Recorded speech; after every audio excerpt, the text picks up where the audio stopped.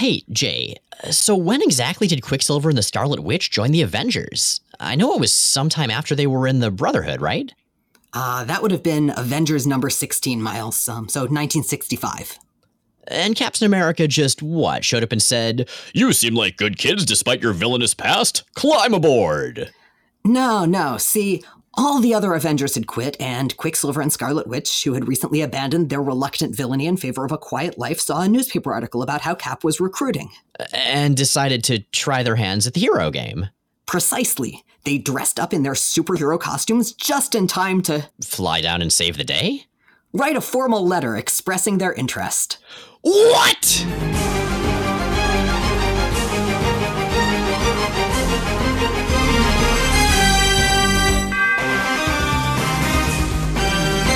I'm Jay Edidin.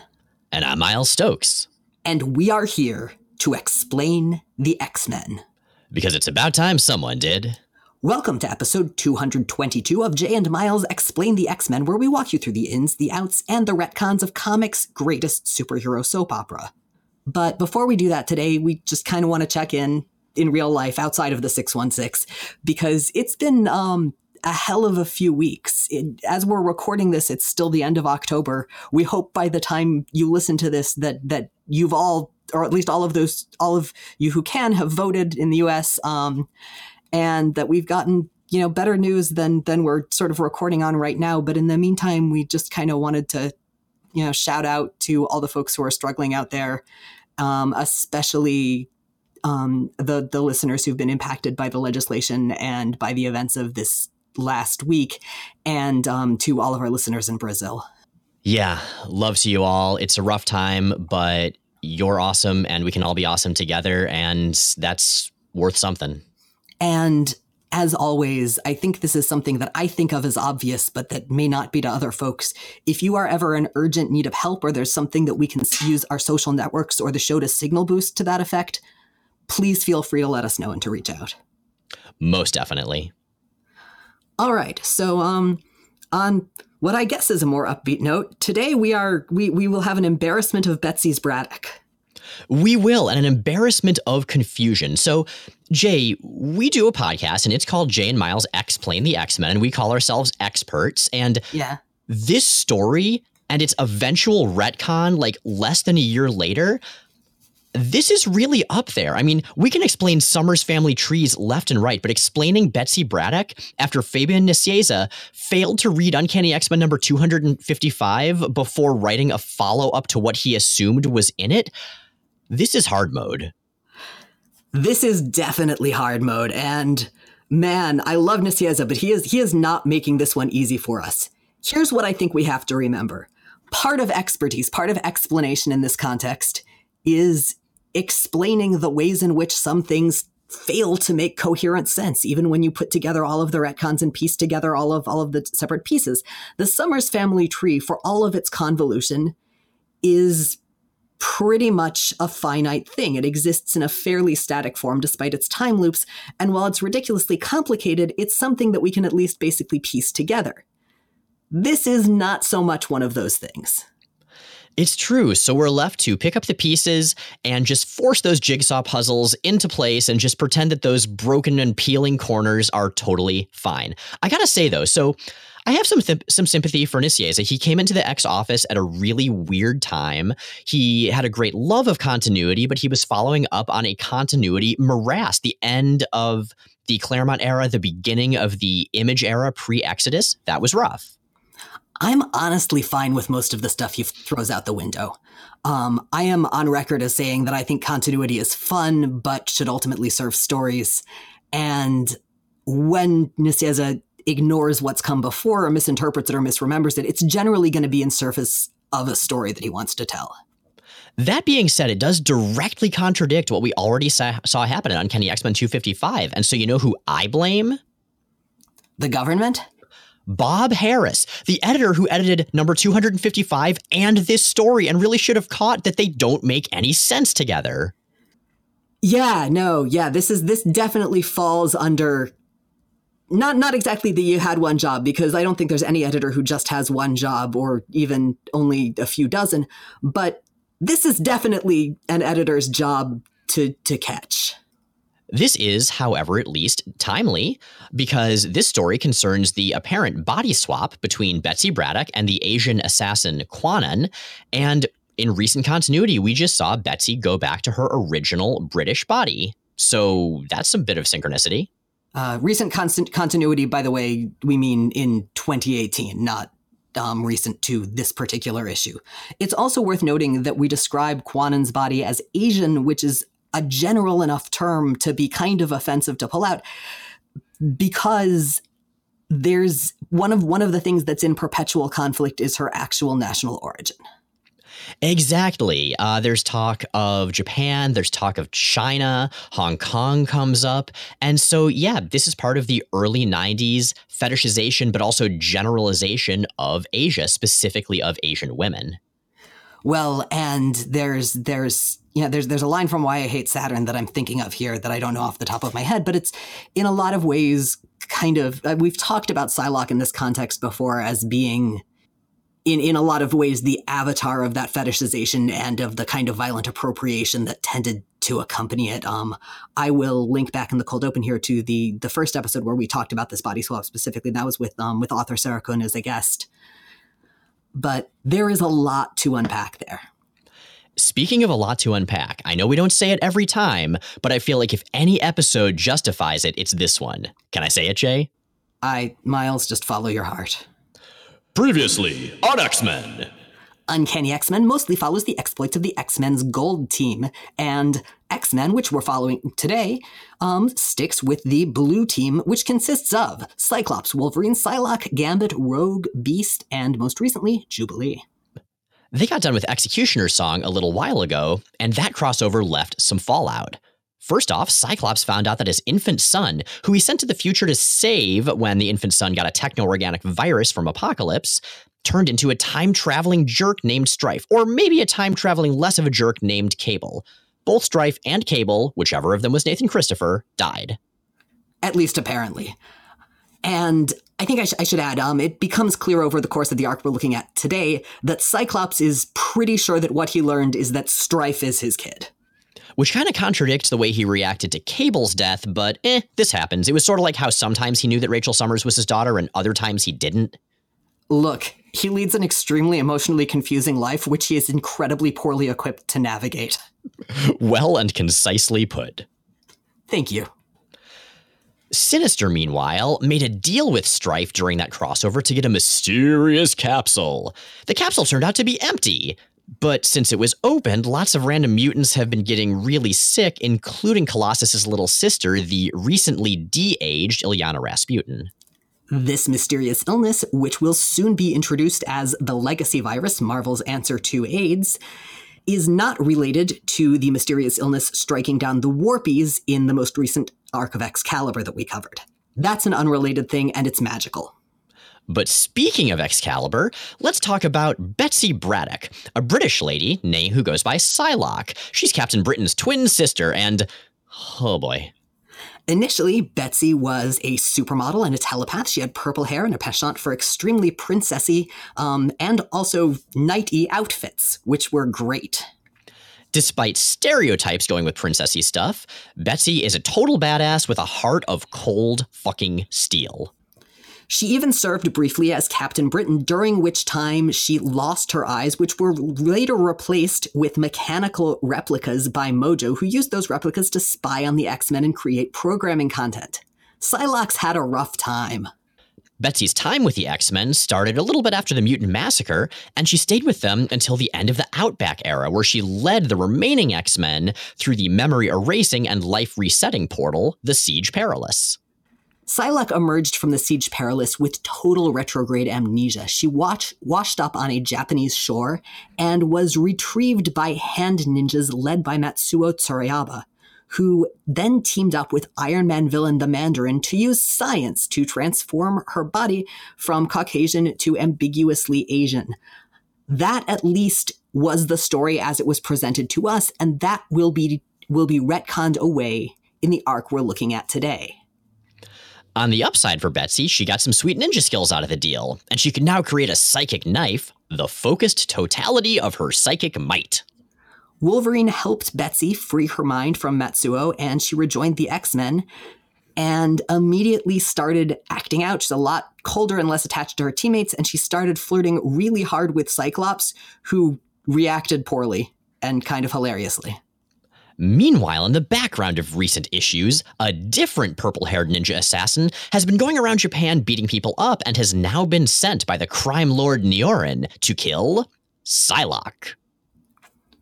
Which brings us to X-Men number 20, when a large amount of the information we just gave you will cease to apply. Yup. So, in Xavier's video cave, you know, the one where he watches lots of porn and then doesn't shave for a long time, Xavier is reviewing the recent debacle in Russia. Well, I think that he's maybe enlarged the cave or at least put in a couch or some doors because Jubilee is hanging out there too, getting her rollerblades on. And he's also got a Cerebro setup in there as well now. Jubilee also is very concerned that the professor not use the word rug. So that's a thing, I guess. I guess she was thinking about pubic hair. I don't know. We grew up in the early 90s, but I was little. I don't remember a lot of things. I guess I would have been around Jubilee's age, but still. Yeah, I had no friends, so... Well, there we go. We're both confused by Jubilee's hip teen lingo. Professor X, on the other hand, who is hip to the kids, lets Jubilee know that he wants to rap about feelings. Specifically, he'd like to know how she's doing after what happened to Colossus and Illyana's parents. They were killed, and Jubilee's own parents, albeit a long time ago, had also died. As far as I can tell, life is nothing but losing. Just a matter of losing as little as possible while living as much as you can. Meanwhile, speaking of living as much as you can, Illyana is still sick. She has been ever since she got back from Russia.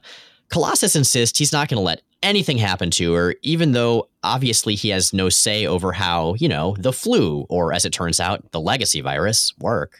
And Colossus is very clearly barely holding it together at this point. He has been through so much, just so continually. And at this point, he's about to lose his last living family member immediately after losing his parents, immediately after regaining and then re-losing his older brother. Professor X has some concerns. And you, Peter, who will care for you? How have you been holding up under all this stress? Your parents' deaths must... I am doing what we have always done. I am surviving. I am carrying on. And I gotta say, this issue, I need to look up who lettered it because I forgot to write it down in my notes because it's been that kind of a week. But the lettering is great. And the letterer here specifically uses mixed case occasionally to extremely solid effect for emotional beats and shifts.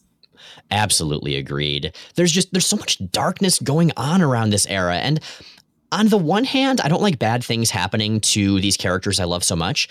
On the other hand, it's often been said that the X-Men are at their best when their backs are up against a wall, and that is especially the case emotionally. Some of the best stories have been when they've been dealing with some of the hardest shit. Right now, Jubilee's way of dealing with shit is mostly going out to find Wolverine. He is outside and he is having complicated feelings about the thing that he and Peter discussed in Russia, just the fact that they lose and sacrifice so much as X-Men and see relatively little in the way of significant or substantial gain. Yeah, remember, Logan's former fiancée, Mariko Yoshida, she died in a recent issue of Wolverine, and he is understandably not over this yet. So as Jubilee is heading off in search of Wolverine, she runs into Psylocke, who is looking for someone else entirely. Psylocke is after Cyclops, and Cyclops is... She finds him in the aircraft hangar performing airplane repairs while standing at an angle that I'm fairly sure is physically impossible if you're not hanging onto something above you, which he is clearly not, which means that what happens subsequently is basically his own fault. Well, I mean, he can at least do it for a little while. I mean, look at all the muscles that Jim Lee gave him that current artists have totally kept. This guy is ripped. He used to be called Slim, but he is not slim, unless you were to cut him into thirds. Then each third would be both slim and very gory. Well, that escalated oddly specifically. It's what we do. I mean, I guess if you're fighting Shatterstar on the regular, being cut into thirds is more of a concern than it might be for others. Right. We should put ourselves in the X-Men shoes. They seem comfortable. They've got, big yellow boots or whatever. We do have some suitably dramatic narration with Cyclops, and remember, a conversation with Cyclops was one of the things that gave us the angry Claremontian narrator trope. Scott Summers, Cyclops, field leader of the X-Men. Cursed with optic blasts which prevent him from opening his eyes without protective ruby quartz glasses. But that doesn't mean Scott Summers is blind. Why then, for months now, has he been so unable to see the obvious? Okay, let's turn to history for an answer to that question. All right, so we're talking about a dude who married a woman without realizing until someone else pointed it out, at which point they had been dating for a very long time, that she was physically identical to his dead fiancé, whom he spent the entire Silver Age persistently failing to ask out. So I feel like it's probably fair to assume that when it comes to the question of game, Scott Summers is not the brightest crayon in the Xbox. You probably shouldn't put crayons in your Xbox. I mean, those things used to red ring enough as it was. I mean, I feel like that level of dysfunction is a really appropriate metaphor for Cyclops' level of being able to handle flirtation. Ruby Quartz, Ring of Death. But that said, I have to give the guy some credit. I mean, yes, he missed the whole thing with Maddie, but at the same time, he was able to figure out who his dad was just by looking at himself in a lake while he was shaving. That's not true. He'd seen Corsair's dog tags. Like, he knew that the guy had the same name as his father. Don't rain on my shaving Savage Land lake parade. Anyway, Psylocke comes up and sexies at Cyclops so hard that he falls over backwards, which again is pretty much his fault, because why is he standing like that? Like that's not a safe position in which to be performing repairs on your airplane.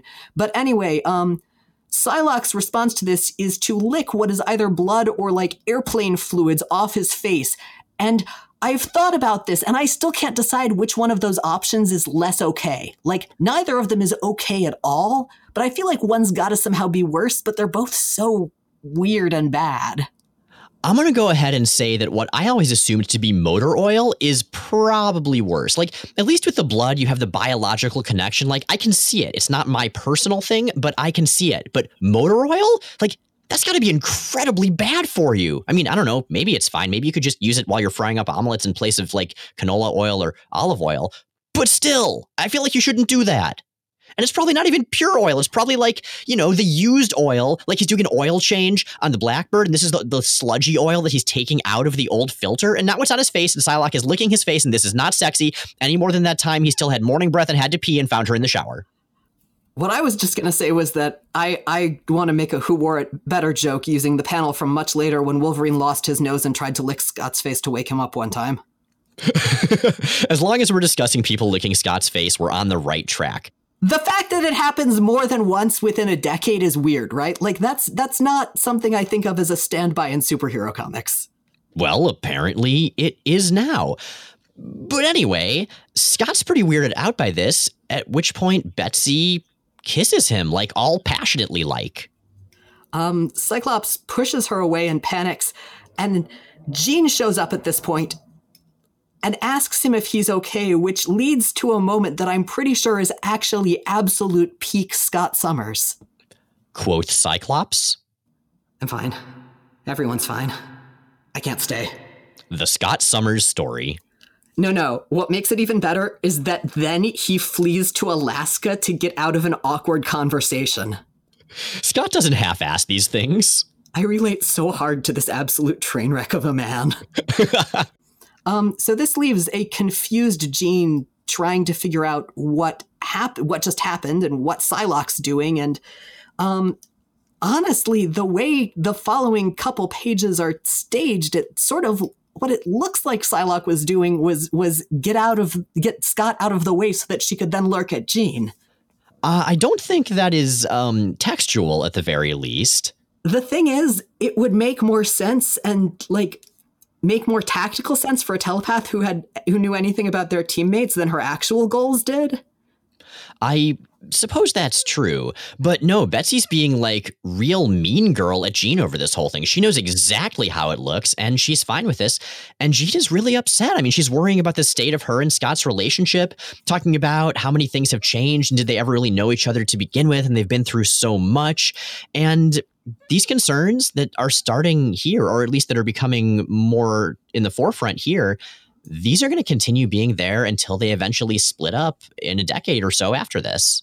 Yeah, these are concerns that are going to define and be the counterbeat to a lot of their relationship.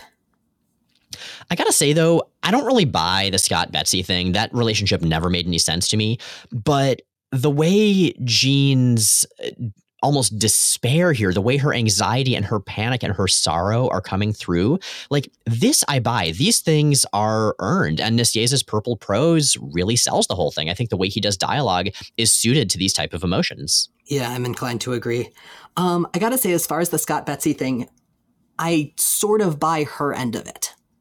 Not because I think that she'd actually be all about hitting that, so much as that I think that, you know, she and Jean are going to get into a fight about this later on, this issue.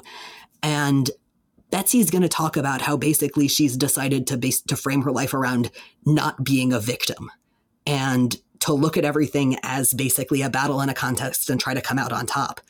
And she's doing this as a way to as a way to grasp at something in that way, you know, to assert status or to push someone else out before she gets pushed out in a different way.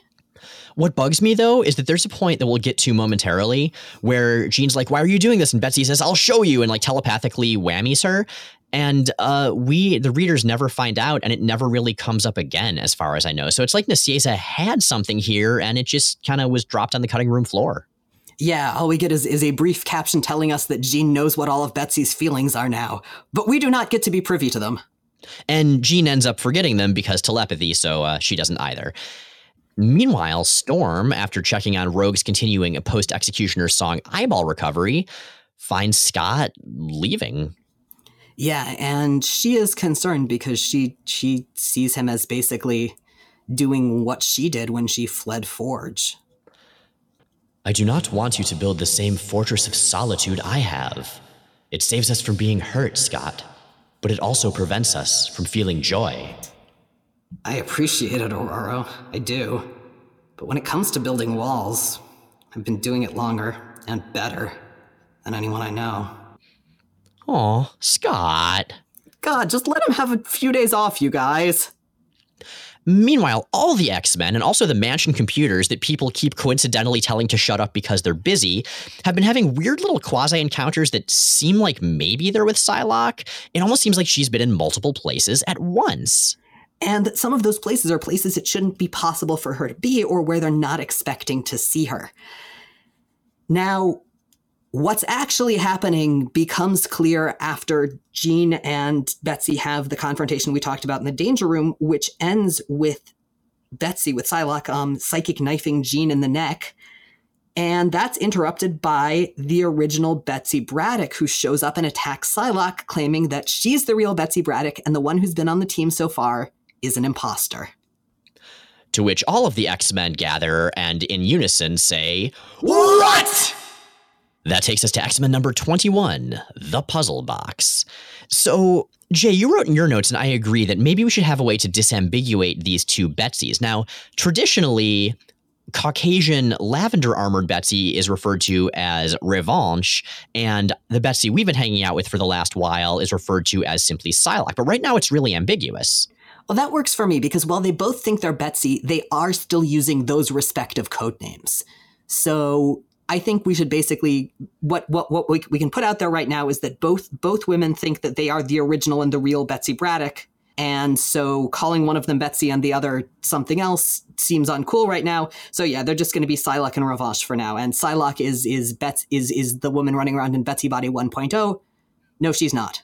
And Psylocke is the woman running around in Betsy Body 2.0. Revanche is the one running around in the original Betsy Body. Right. Revanche Caucasian, Psylocke Asian. Generically, ambiguously, uncomfortably Asian. So after this big reveal, Logan is doing the whole outside claws around the neck thing. Is he going to pop the middle claw to Psylocke? But Psylocke insists, no, she's exactly who she said she was. She's Betsy. Her body has been altered. They've all been hanging out for like a couple of years at this point, or in universe time, maybe a few months, something like that. So what the hell? You'd think this is something that could be easily solved in a house full of telepaths, but because Betsy is herself a powerful telepath, as are, both Revanche and Psylocke, Professor Xavier and Jean can't really get below the surfaces of their minds without their permission. And while Revanche says go ahead, Psylocke is less okay with it. She has been manipulated. She has had her mind rewritten a few times. She doesn't want anyone else mucking around in there. Exactly. So Logan takes Xavier aside. He says that their scents are kind of the same and they're kind of different from pre-Siege Perilous Betsy Braddock before all of this confusion started. And also he totally saw this new but original bodied Betsy using ninja techniques. And original bodied Betsy never knew any ninja stuff. So what's up with that? They decide that the only thing to do at this point is to head to Japan and try to figure out what actually happened and what the hell is going on here. So they go to find Lord Nyorin, who Revanche has said is responsible for all of these shenanigans. Speaking of Japan, let's take a brief detour to Tokyo, where everybody's favorite doesn't know what sex is but pretends he does upstart Shinobi Shaw, clad only in a tiny towel, like tinier than the one Psylocke was wearing in that awkward shower sequence in Russia, and as usual, surrounded by sexy people, calls in the aforementioned Lord Nyorin. Nyorin still looks like the Mandarin. Totally different dudes, though. The Mandarin's not in this story at all, but I really wish this new character had been made to look just like an old character who was also involved with a story that's related to this one. Yeah, that's always an awkward choice. So Nyorin is really annoyed to have been called in because he really feels like any business that Shinobi had with him could have waited until tomorrow when the Organized Crime Babysitters Club is having their periodic meeting. Shinobi replies that, well, maybe the two of them can work together to take out Psylocke. Well, and the X-Men, because Shinobi doesn't care about Psylocke, but he wants the X-Men gone. Nyorin wants Psylocke back under his control, and Nyorin also wants to take over the Yashida family. He wants the family reinstated in the organized crime circles of Tokyo, and he wants to be in charge. Later, Shinobi gets another visitor at his home. This is Matsuo Tsurayaba. You know, the jerk businessman guy that kind of has Wolverine hair and kind of doesn't, and works for the Hand and was responsible for the whole confusion with Betsy last time around. But he's different from the other guy who works with crime lords in Madripoor and also has Wolverine hair. That's a totally different dude. That guy's a way more minor dude. He only showed up briefly and had a weird foghorn leghorn accent. But Matsuo, even though he's not an upstart, has apparently gotten permission from Games Master, the head of the upstarts, to continue his own murder plans for Psylocke. Shinobi's really pissed, but he gets over it. I mean, Games Master does run the whole show, so okay. I love Games Master. Like, he has become one of my favorite characters because, as far as I can tell, he is this random, space robot dude who a bunch of rich assholes came up to and said, hey, would you mind officiating our rich asshole murder games? And he was like, okay, and then just proceeded to fuck with them non-stop. It's pretty great. One thing that is less great is the fact that in this scene, Matsuo and Shinobi, as drawn by fill-in artist Brandon Peterson, look fucking identical. They're both vaguely Japanese-looking dudes with basically the same giant flowy hair and the same build and the same suits and the same facial expressions. Matsuo's got a little scar over one eye, and that's like the only way you can distinguish them. This issue right here is heavily responsible for why I so often got them confused when I was younger. Actually, their coats are different colors. Okay, I'm just not going to count that. No, it's ridiculous. It's they're not well distinguished. I'm just being a dick. Well, Shinobi's big day, or big series of days, it's ambiguous, continues as he uses his mutant power to phase his way into a fancy restaurant to meet the other crime lords. This is the big meeting that Nyorin was talking about earlier. Nyorin's there, so is Matsuo, and so's fucking Tatsuo. You remember Tatsuo, Opal Tanaka's jerk granddad, who was supposed to be dead, poisoned by his own daughter because he was such a jerk? Yeah, apparently he's fine, and he's here, and I hate him. I am 90% sure someone forgot he was supposed to be dead, and he got drawn in and then rationalized out. But man, yeah, couldn't she have had that one victory? For serious. Well, anyway, Shinobi's a little shit and Tatsuo beats him up and everybody makes up, and that's that. But let's check back in with the X-Men, because Beast, Gambit, Betsy, and Betsy are sneaking into Nyorin's estate. Wolverine didn't come along because, his former fiancée just died in the vague vicinity of this place, so he's going to go to the Savage Land in his own series instead right now. He's having some feelings. Fair enough. Now, the new Betsy, that is Revanche in Betsy's original body, she's wearing a version of her eggplant-colored assassin gear from the last time we saw her, but now the part that was just skin and implied that this thing would just fall right off her if she even turned her head, now it's pink spandex, so it's like a two-tone kind of deal, and I like this way better. It reminds me a lot of her old look from back when she had that kick-ass, confusingly forged armor in the Outback era. Like, it really does add credence to the, holy shit, is this really Psylocke? Is this really Betsy? Yeah, I was going to say, I wonder if she's specifically decided to deliberately play that up to cement those associations, because while she firmly believes that she's the real Betsy, she's definitely going to do everything she can to try to reinforce that idea in the minds of the other X-Men. At this point, everybody's calling her Revanche, which is weird because she never really took on that name, and if she's trying to say no, she's Psylocke, you'd think she would be using that name. Maybe this was a weird editorial thing, I don't know, but here she is as Revanche, which is kind of weird, because at this point, she's going by a French word, despite having her body swapped into that of an Asian woman and being initially British. I mean, it's sort of a melting pot character concept. She's also the region that Kwannon is from, if you enlarge it enough, includes countries that dealt with a fair lot of French colonialism. Oh, that's actually a really good point. I rescind my criticism. I mean, it's still weird, but there is context. I rescind a portion of my criticism. So Gambit's being his awesome, charming early 90s self, the character that so many kids were into, as he, sneaking in, says, two guards, two down. This is too easy. But unfortunately, there are more ninjas waiting for them inside, and the ninjas and company sort of gently herd them very subtly to Nyorin's study, where our team sees a portrait of Psylocke, the Psylocke body, dressed differently, labeled in Japanese as what Beast translates as Kwannon in repose. I checked the translation, and apparently that's very close to what it actually is. It's slightly closer to something like the rest of Kwannon or the repose of Kwannon. But well done, translators. So it seems like this is a slam dunk. It seems like the newcomer, original British-bodied Betsy, is correct that the Betsy we've been seeing, the ninja assassin one who goes by Psylocke, is some kind of an imposter, is some kind of a plant, is some kind of a traitor. But before that can be resolved, there's another interloper. Silver Samurai shows up to attack Beast from behind, and everybody fights. And that takes us to number 22, the mask behind the facade. It turns out Silver Samurai is attacking because Nyorin promised Silver Samurai control of Clan Yoshida. It all kind of comes together.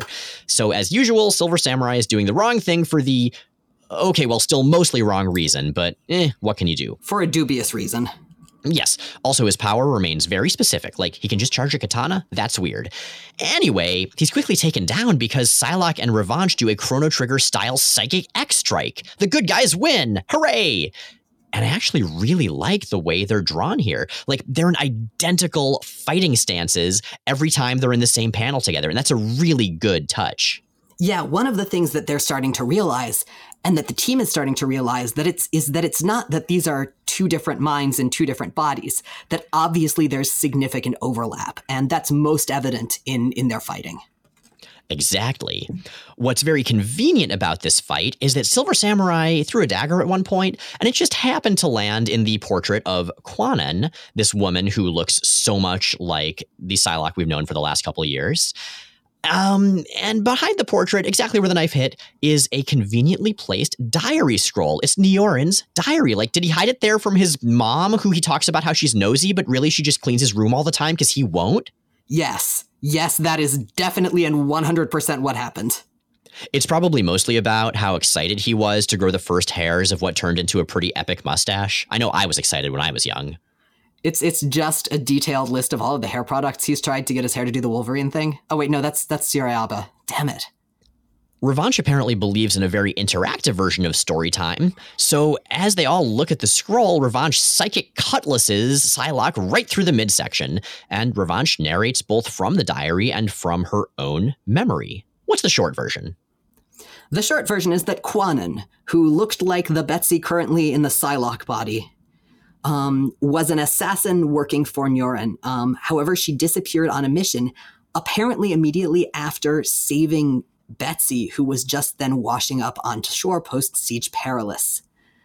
Betsy's mind at that point was screwed up by the Siege Perilous, and her telepathy wasn't in control. When Kwannon reached out to her and touched her, Betsy's mind basically jumped into Kwannon's, shook them both up a little bit, and then redistributed the parts. So they are basically both telepathic mix and matches of Kwannon and Elizabeth Braddock. So there we go. Apparently the Betsy and Kwannon minds in Kwannon's body ran off and were found by Matsuo, who used the Hand and his buddy the Mandarin to sort of fix her up and turn her into an assassin for them. The minds that were in Elizabeth Braddock's body were found by Nyorin, who helped rehabilitate her because, it turns out, Kwannon was his lover as well as his assassin, and he figured maybe this is the closest I'm going to get. That seems not fully consensual.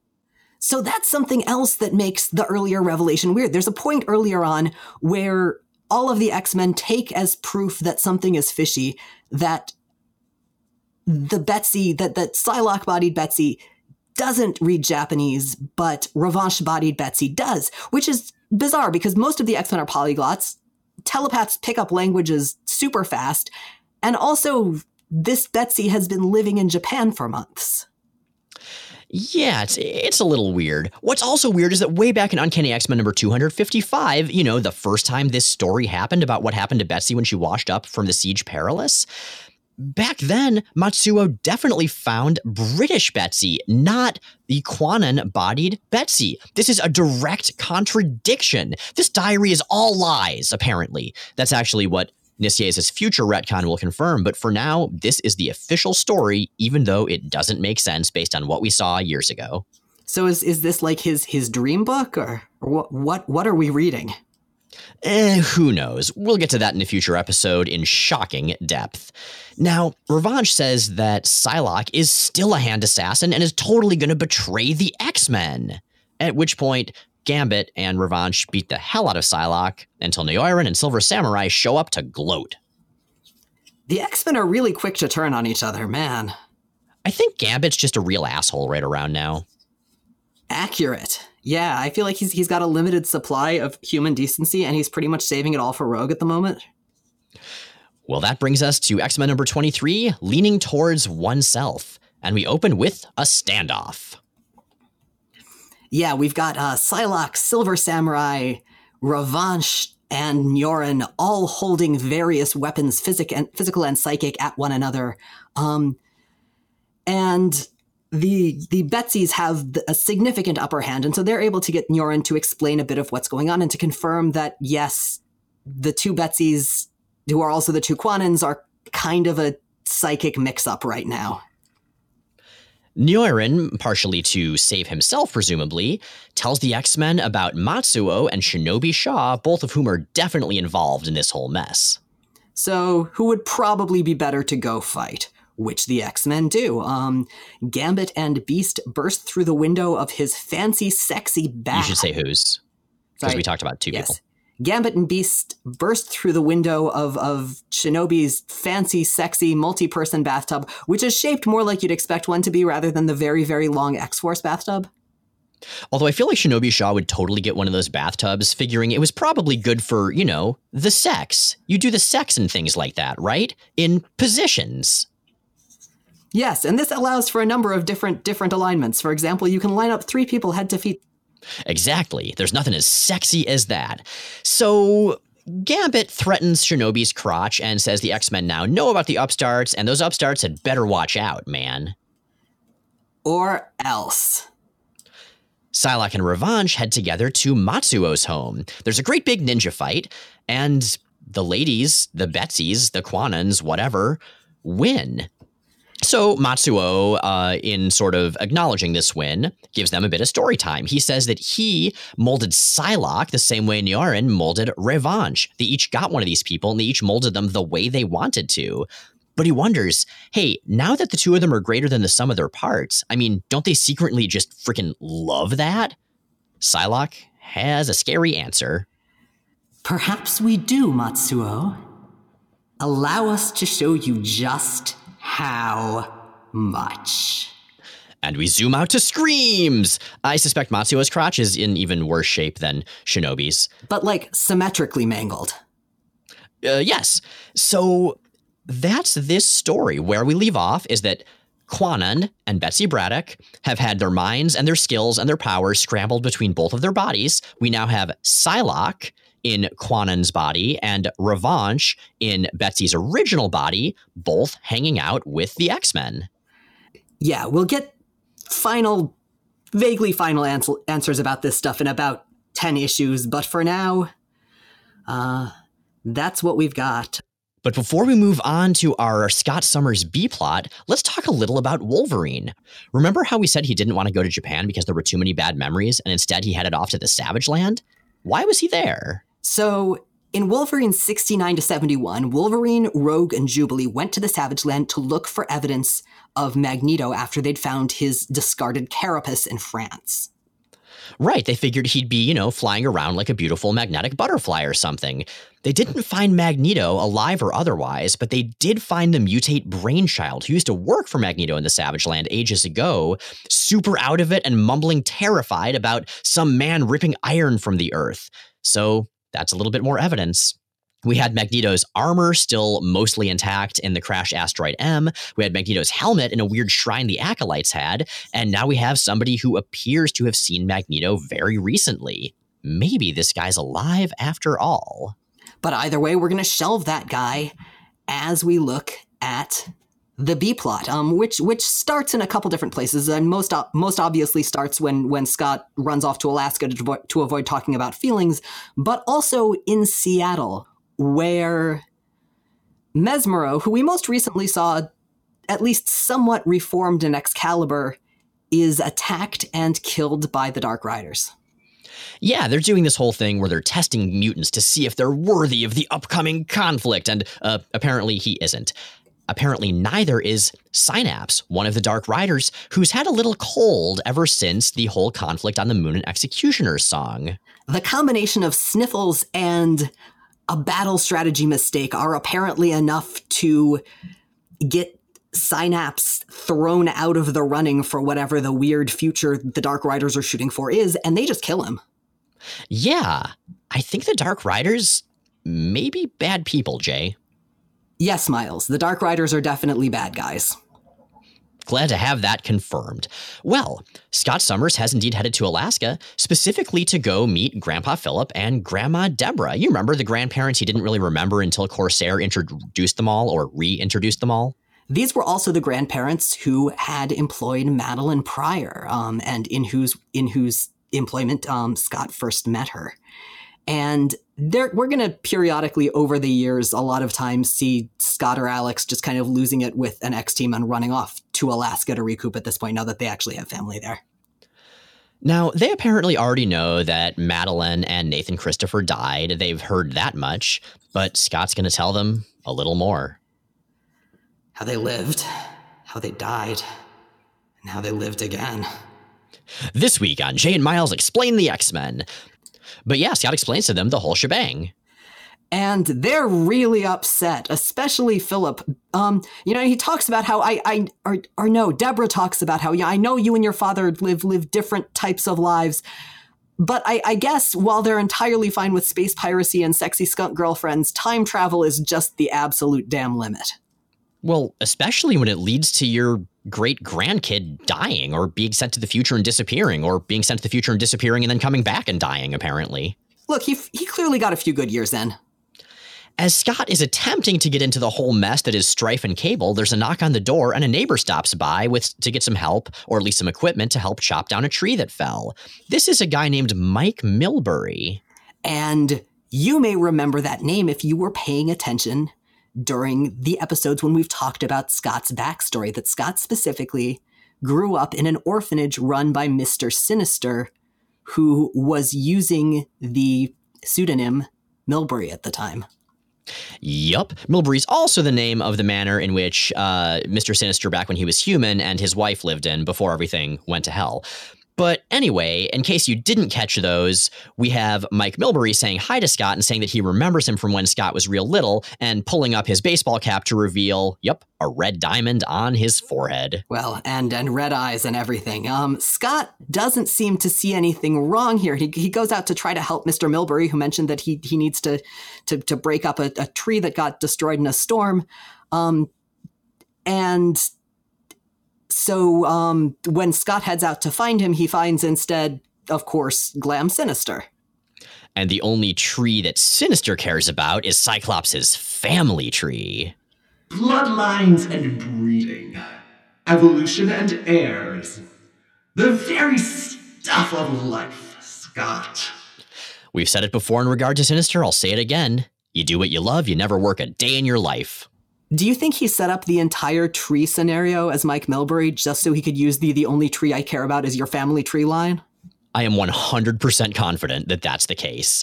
Cyclops doesn't care about Milbury being clever, though. He just unleashes optic blast hell on this dude. And remember, the last time he did that, Sinister fucking disintegrated at the end of Inferno, exploding into a pile of, bones and stuff. And that was literally the last time Scott saw him. So this is somewhat shocking to him. Man, I really like the way Kubert draws this. Yeah, me too. It's kind of like when Bishop shot Sinister a while back during Executioner's Song.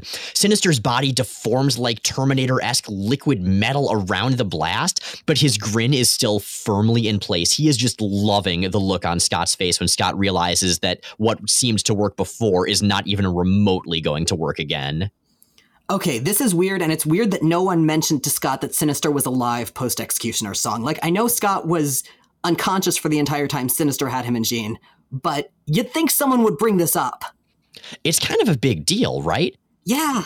Well, apparently what happened is that at the end of Inferno, when Scott seemed to disintegrate Sinister, it turned out that was just a ruse by Sinister, who didn't want to continue the conversation, kind of like when Scott left a conversation by going to Alaska. Yeah, I love the fact that at this point, all of the adult mastermind figures in the X universe get out of awkward situations by faking their deaths. Pretty much that. And so they have a conversation. And I fucking love the way that Andy Kubert draws Mr. Sinister, like you were just saying. Specifically, I love the way Kubert draws Sinister's sort of ribbon cape as these almost gigantic spider leg looking talon things just coming out and taking up way too much space. It's kind of like the way Spawn was drawn, except I like Mr. Sinister way better than Spawn.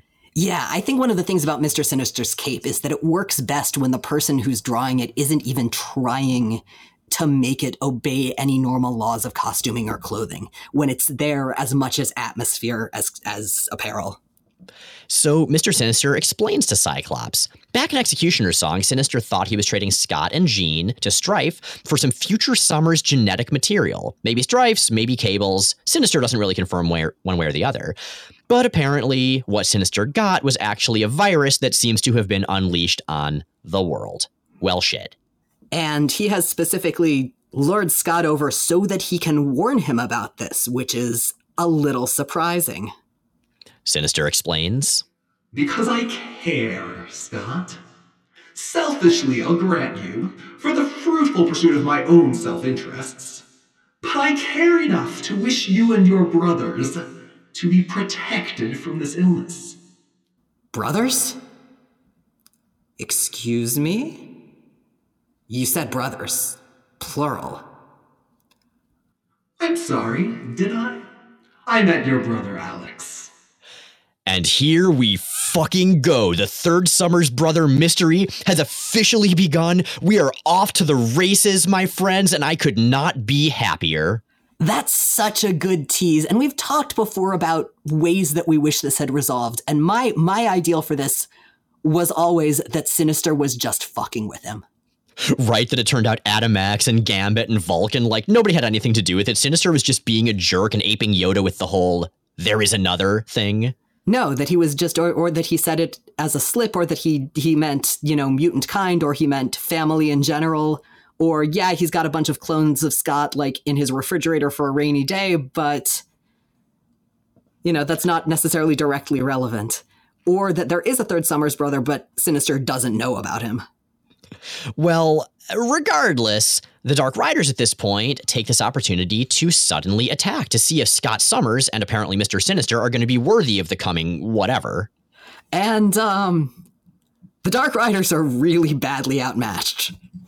Yeah, because it's fucking Cyclops and fucking Mr. Sinister. These guys kick the Dark Riders' asses hard, and they're actually so impressed they offer membership to Mr. Sinister, who basically says, "Not on my worst day." Now, Sinister insists, hey, Scott is not to be killed by them. This is not how or where or by whose hands Scott Summer dies. But if the Dark Riders want to rough Cyclops up a bit, Sinister doesn't really give a shit about that, and Sinister pieces out. So they briefly try to fight him, but his glasses get knocked off, and he blasts the hell out of everyone, and a big voice comes down to tell them that it's okay, the test is over, Cyclops has passed, and he can be one of the worthy and chosen. And that means that when the upcoming battle for the ascension of the High Lord, oh, Nicieza, I like most of your plot lines, but I hate the externals, comes, Cyclops is officially in a place where he'll be ready for it, and he'll be on the front lines in this coming conflict. Nope, it's never actually going to happen. Scott doesn't give a shit about this, he probably shouldn't, but he does ask, okay, it's you guys' fault that I had to send my infected kid into the future and that the whole Strife Cable conflict happened. Like, what the hell? Did you know that was going to happen when you did it? And either way, explain yourselves, assholes. The writers say that, yeah, they totally knew that was going to happen. I assume they're lying. Yeah, and that they say it's a conversation for another time, and they leave. And Scott, having had a very bad day after having had a previous very bad day, just sort of sits there, and we get some very Scott Summers narration. The Dark Riders teleport away, and Scott, too helpless and too numb to stop them, merely watches. He would cry out in rage or cry with grief, but the pain slides over him like an old, comfortable blanket. And he thinks of what he has learned this day, about his enemies, about himself. The pain and sadness wash over him, warming him like a soothing balm. He's come to embrace them both, to depend on them, to need them. And as he's done for far too long, Scott Summers turns towards himself for support. But he's tired, and maybe, just maybe, the time has come to ask others to help. Yes, Scott, you have a safety net just waiting for you. You have a supportive group of family and friends who would love to help. Please do this. Get Scott Summers a competent therapist, 2K18. Seriously. So that's this story. We have some confusion about Psylocke and Revanche and Betsy Braddock and Quanon. We have Scott being very sad and Mr. Sinister being Mr. Sinister. And we have listeners, and they've got questions. Beowulf Jones asks via email. In episode 138, you both discuss your love of Twin Peaks, including non-Lynch plots of season 2. Did you watch the 18-episode Twin Peaks The Return? And if so, what did you think? I did. Jay, did you watch it? I did not. Okay, well, for your benefit and the benefit of listeners, I'm going to keep this as spoiler-free as possible. So I actually really liked season 3. But I think I liked it in large part because I like the David Lynch weird non-Twin Peaks stuff that I've seen. If I was just a Twin Peaks fan, I don't think it would have worked nearly as well. But for me, season 3 was almost more reminiscent of Mulholland Drive than of previous Twin Peaks. And that really worked for me. I feel like it's almost like Lynch saw season 1 and 2 of Twin Peaks and he forgot that he was actually the one that made most of that. And so he decided to take those first 2 seasons and, David Lynch them up a little. So it's kind of like David Lynch squared in terms of weirdness and darkness. I like to pretend that The Good Place is actually Twin Peaks season 3. Now there's one I haven't seen and need to. You really, really do. But with Twin Peaks, season 3 almost seems like a reaction to the whole like coffee and pie, homey, folksy perception of season 1 and 2. like, I don't know, maybe Lynch wanted to remind people that the darkness under the normalcy was so much of what he was trying to get across in season 1 and 2. Whether or not he overshot and got too weird and dark, I don't know. Season 3 is like definitely challenging to watch, but I also think rewarding. I also really loved the way it ended, and I will not say anything more about that. An anonymous listener asks on Tumblr, I was wondering if you could explain more about Betsy Braddock. Her story and the body switch thing has always been confusing to me. Fair enough. Why does she have telekinesis if she originally was only telepathic? Is the psychic blade originally Kwanan's power set? Can she see Kwanan's memories since she remembered her martial arts training? Has there ever been a comic book storyline dealing with the problematic cultural appropriation that's kind of there with the body switch? I know that's a lot. Sorry. Okay. It's a lot, but you're not the one who needs to apologize here, anonymous listener. I feel like that's firmly in Marvel's court. So, first of all, telekinesis has nothing to do with any of the body swapping.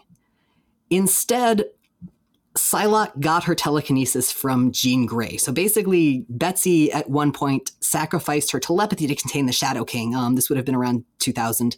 And Jean tried to help Betsy get it back, but accidentally gave Betsy all of her telekinesis, and Jean ended up with all of the telepathy. And then everyone forgot that, and Jean just got more telekinesis later. Well, I know part of it for Betsy, at least, was that a resurrected Madeline Pryor going by the Red Queen briefly and temporarily put Betsy back into a clone of Betsy's original British body, and somehow that brought Betsy's telepathy back too. So these days in X-Men, Betsy has both telepathy and telekinesis. So when she creates those pink glowy weapons, they're usually telekinetic constructs, although she can still do her psychic knife also. It's the best of both worlds. I mean, for a very specific value of best. As far as the whole mutant power being in both Revanche and Psylocke's bodies, the fact that they can both do psychic knives / psychic cutlasses / whatever, I don't know. I mean, their minds got distributed between two bodies. Maybe their mutant powers were part of that, even though they should just be with the genetics. That'll make a little more sense later when Nasiaza re-retcons this. But I don't know. I think it's just cool. Now, regarding Kwanan's memories, as far as I know, Betsy doesn't have any kind of direct access to that. She occasionally gets flashes, and she's obviously got stuff like the martial arts training.